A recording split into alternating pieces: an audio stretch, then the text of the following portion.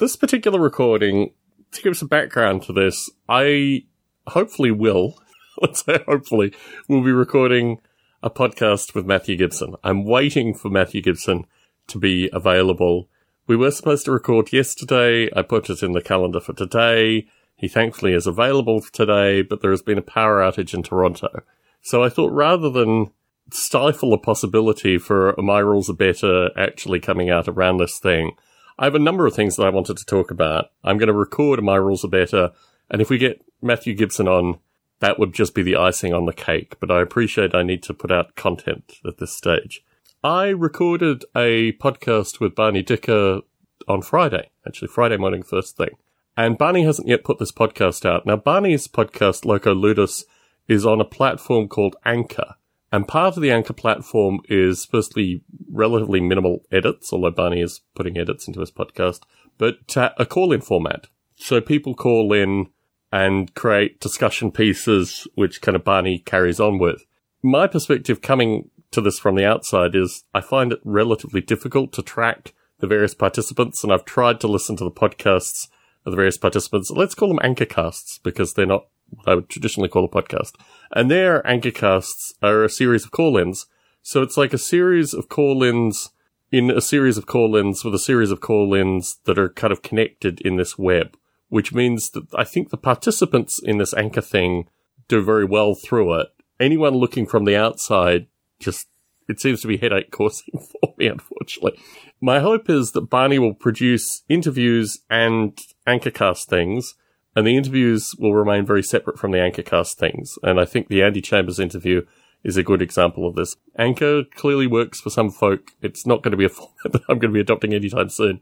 And I find it really very difficult to actually consume podcasts which are like 6 or 7 people talking where there's no like formalized introduction or anything. It's like ongoing conversations on conversations on conversations where I've missed 2/3 of the conversation.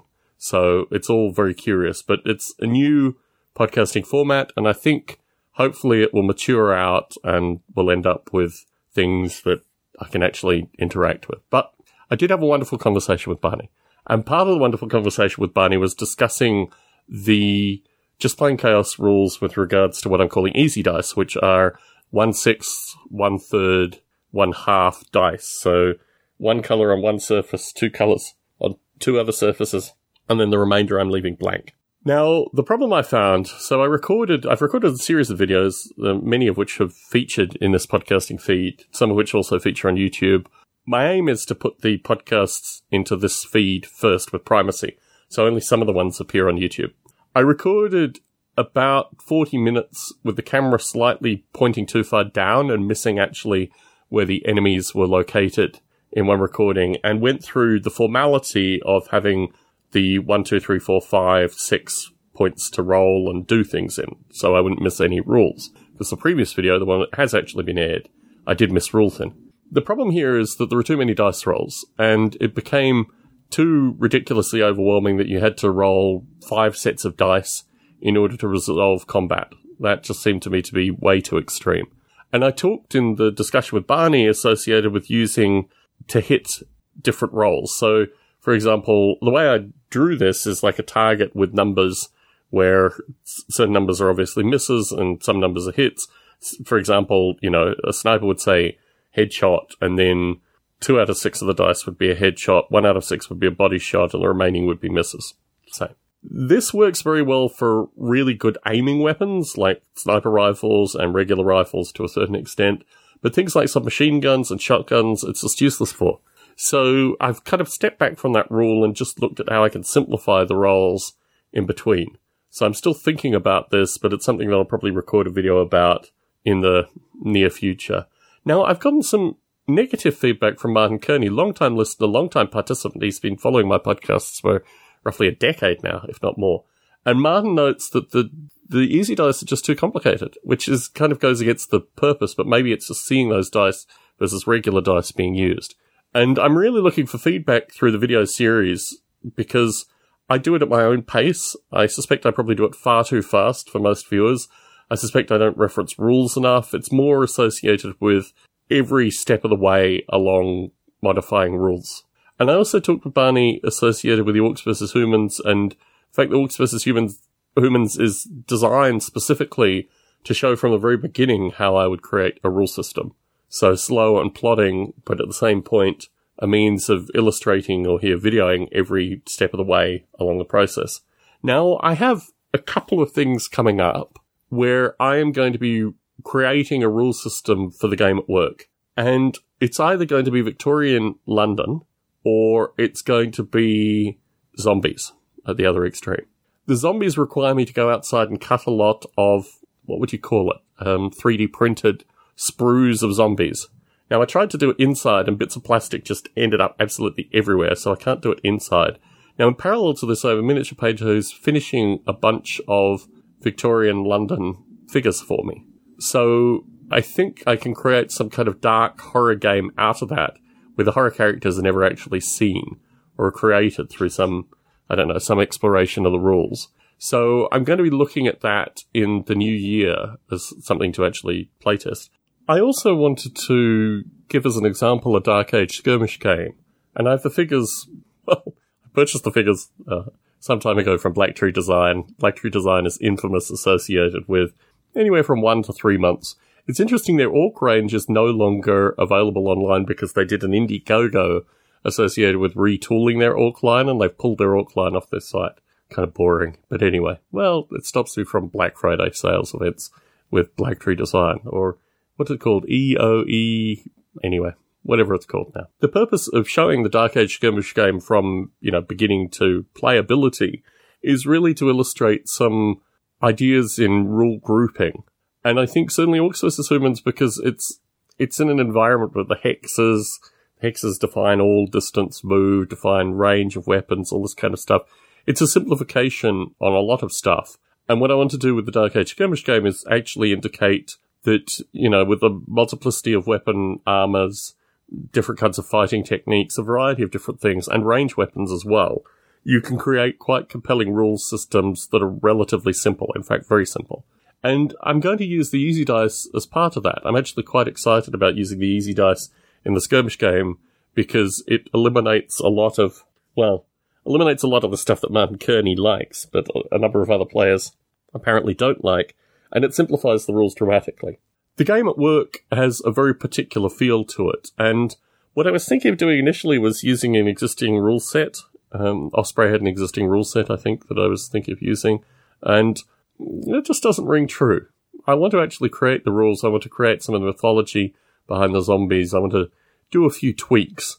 And doing that enables me also to show, through video here, the kinds of things that I put together in these kind of games. In particular, let's not use the N-word, but in particular, the archetypal stories that can be created around characters in this kind of game. So I think there are lots of interesting things that are coming up in the new year. But I wanted to use this time also as a means of looking back over the past year, because obviously a lot has gone on through this podcast recording. I've had 2 trips to the UK, not particularly fruitful with regards to the banking, but certainly fascinating with regards to, seeing, for example, Goblin Gaming, which I think is untouchably one of the best game stores I've ever set foot in, but also going to the Orcs Nest twice and doing a few little bits and pieces, exploring actually the state of game stores in London, which was the last trip in August, and obviously also meeting Steve Jackson and Ian Livingstone.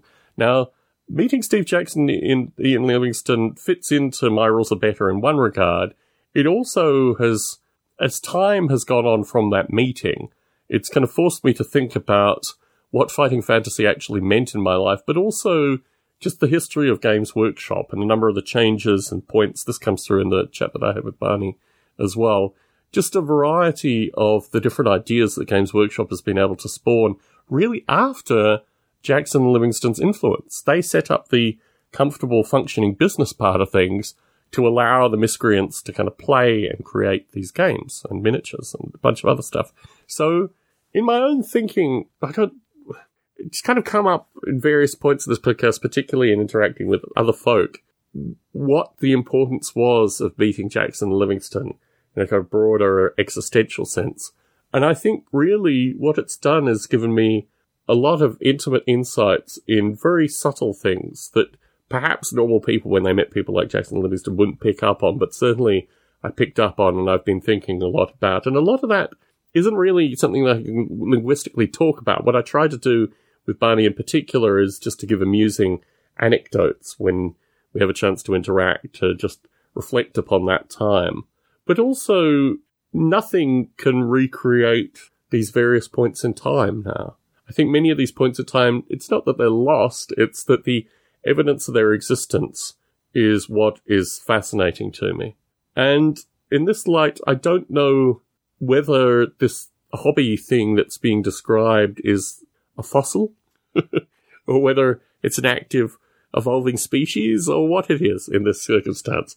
But I do reflect very heavily on the luxury that it was to spend time in these two gentlemen's company, and also the nature of what they created in things that I was very receptive to. So the nature of like writing things down and making maps and all this other kind of stuff. It was interesting actually going to Fighting Fantasy Fest and the discussion associated with cheating, because I never cheated in the books. In fact, I looked at the books as more a means of building my own systems than anything else. And also what's fascinating through this is I don't have a lot of primary memories associated with these books. Going back and being in the midst of adults here, adults that were older than me, where these books were so absolutely central, is just fascinating, because it makes me realize that my particular interest in this thing is very different than other people's particular interest in this thing. But when I find a few like-minded folk, that's where the true wonder is. And I guess I can't really reflect more on the meeting with Jackson Livingston other than to say I'm really looking forward to when the Dice Men come out, like the book that I put the money in for. That would be a real luxury. I'm looking forward to when that actually occurs, because I don't know. I mean, the stuff that they have, they're Fighting Fantasy books, which they didn't author, but the History of Fighting Fantasy, Volume 1 and 2, which I think is called You Are the Hero, Volume 1 and 2. I wouldn't rate those books. They're not particularly good books on a variety of levels. They're not really history books. They're anecdote, framed anecdotes put in various areas. And I think what interests me about this whole history is more about the tapestry of characters than it is with individual anecdotes. Anyway, let's talk a little bit about the lead pile if we're doing a year in review. I feel kind of guilty that I didn't give away more miniatures, particularly the folk who contacted me in the latter half of the year in, far-flung corners of the globe that require additional postage and all the additional nonsense. I guess I feel comfortable, mainly because I haven't opened any miniature cases recently, with the lead pile as it is currently. I have made a few eBay purchases, and I have made a few eBay purchases, and I have backed a few Kickstarters. Around the time of my birthday, I bought a Genestealer army, a shooty Genestealer army. Like, these are the reasons that armies are sold on eBay, right? A shooty Genestealer army. I can't win with this damn army, let me put it on eBay. So, and through the year, I'm trying to think what other large ticket purchases I've made. I think that was the only large ticket purchase that I made. This was the year prior, I bought a dwarf army, which was literally pennies on the figure, and, had that painted. So I have a period of time that I don't like in dwarf army, which is a very curious thing. But yeah, aside from that, I have a couple of Kickstarters that I backed where they're just taking inordinately long. One is associated with, I think, Hungarian troops, and my real concern with this one, I bought a bunch of plastic kits for this too, of vehicles, both German and strange Eastern European tanks and other armoured vehicles, because they were, pennies on the dollar, they'll say. And none of this has come to fruition. I've said to the Kickstarter folk, maybe you could just send me the plastic kits, because they're done, right? And I haven't heard anything back from them. They send maybe once every 3 months messages just indicating they're probably not competent to actually fulfill this thing, which could be a large chunk of change, actually. I'm not sure. It's in the low hundreds of dollars that I put into this thing. So if that thing doesn't happen, I think it will truly have burnt me on Kickstarter. Similarly, I have 2 Kev Adams Kickstarters that I put money into that I haven't seen anything from. I had some interaction with Diego, who is the fellow, he's the Kev Adams herder, let's just say. And particularly with regards to his website, there's one figure that I like, which is a goblin with an axe in its teeth, and he's wearing a wolf, wolf skin. He's down like a wolf with this axe between his teeth, looking very wolf-like. I've never been able to find that through his site. I was able to find a bug in his site where if you transfer the language to, I think, Spanish, you could find this miniature, but you can't find the miniature through English. Contacted him about that, and I got a small number of miniatures which I actually purchased, plus a couple of freebies that he threw in. And I also backed the Black Tree Design the Goblins one. I didn't back the Orcs one. I probably should have backed the Orcs one, but I was too fed up with the Goblins one, which just gave me, I don't know, 150 goblins, many of which I already have. So at least they were metal. I mean, the worst part of these Kickstarters is when you get a bunch of resin chunk and you just think, what? I thought it said metal. Why am I getting resin? So anyway, in addition to this, the, Union Army that I sent off, I don't know, maybe 8 months ago, still unpainted. Basically, this year really has been a means of critically evaluating sending miniatures out to painters. My experience with painters through the end of last year and the start of this year, in fact through this year, has been just getting rid of painters. Sending them stuff, either not getting it back or getting it back broken. If ever there was a learning experience through this thing, it is associated with the fact that the miniature painters that I knew and worked with 15 years ago don't exist anymore. And I know that for a fact. Fred Reed doesn't paint miniatures anymore.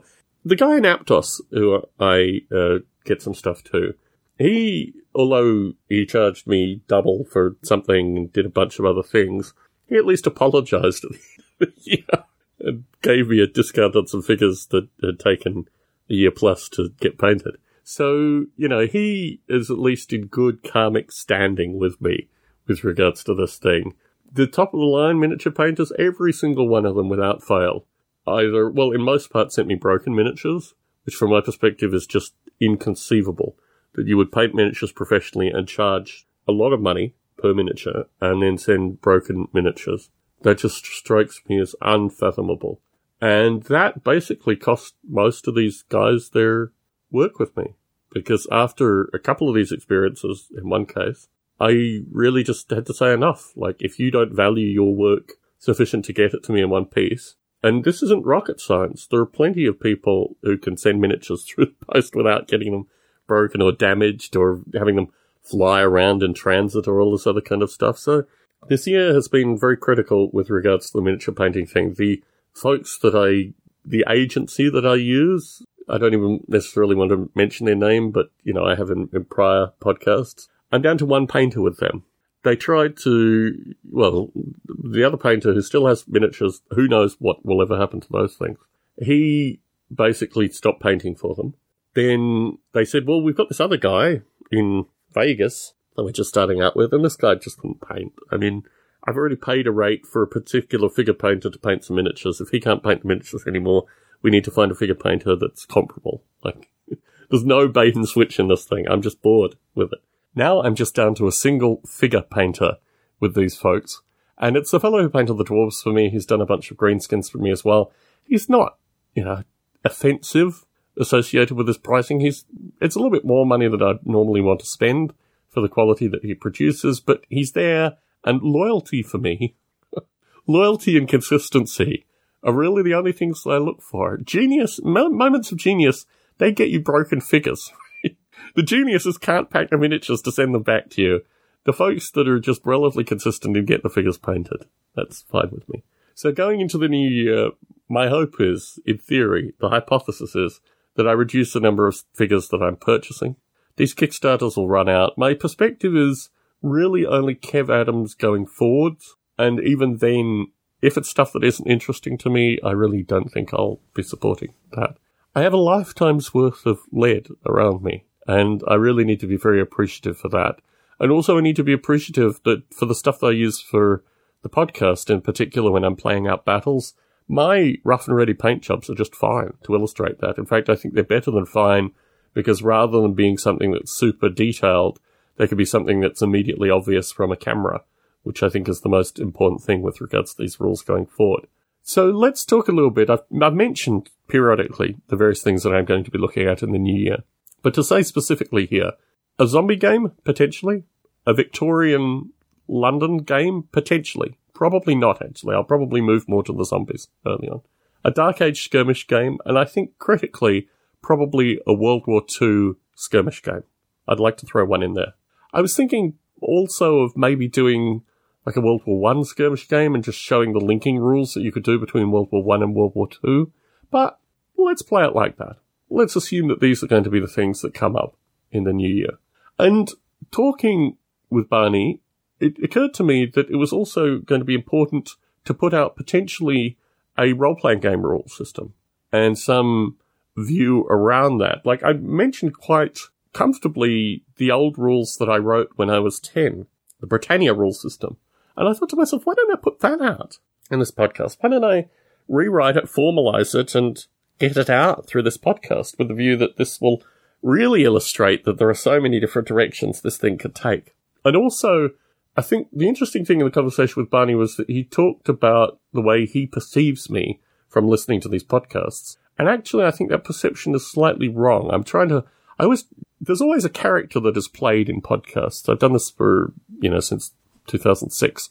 And my wife always points out that I have a podcast character, which is not me, that I portray in these podcasts. But I thought to myself, I'm really not doing myself any justice in just creating these kind of skirmish war games through My Rules Are Better. There's a lot more that can be done through this particular recording. And certainly the conversation with Barney re-instigated that in my mind.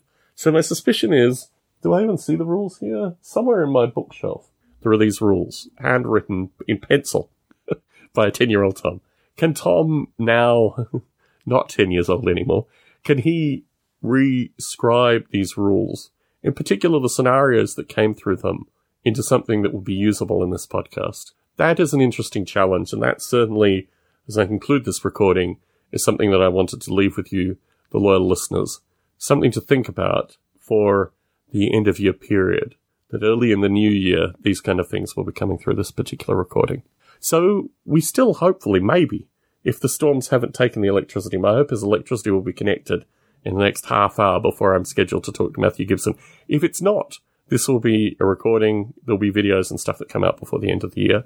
Maybe more audio recordings as well. But I just want to put it out there. This is my kind of pseudo end of year wrap up in order to have something like that in the feed. Like I said, if you're interested in corresponding with me, if you'd like to appear on this podcast, this isn't just an exclusive 3 other people kind of thing. I'm more than happy to have anyone come on this podcast and participate as well. So my email address, Bravo Alpha Romeo, Bravo Alpha Lima Echo Tango @gmail.com. Easiest way to contact me. Drop me an email if you're interested in participating. And, Barney's in Germany. I can find times to do recordings, sometimes even on the correct days. And, I'm more than happy to work out and coordinate times with folks all over the globe to participate in this particular podcast. Thank you very much. Tom Barbalet in San Jose signing out.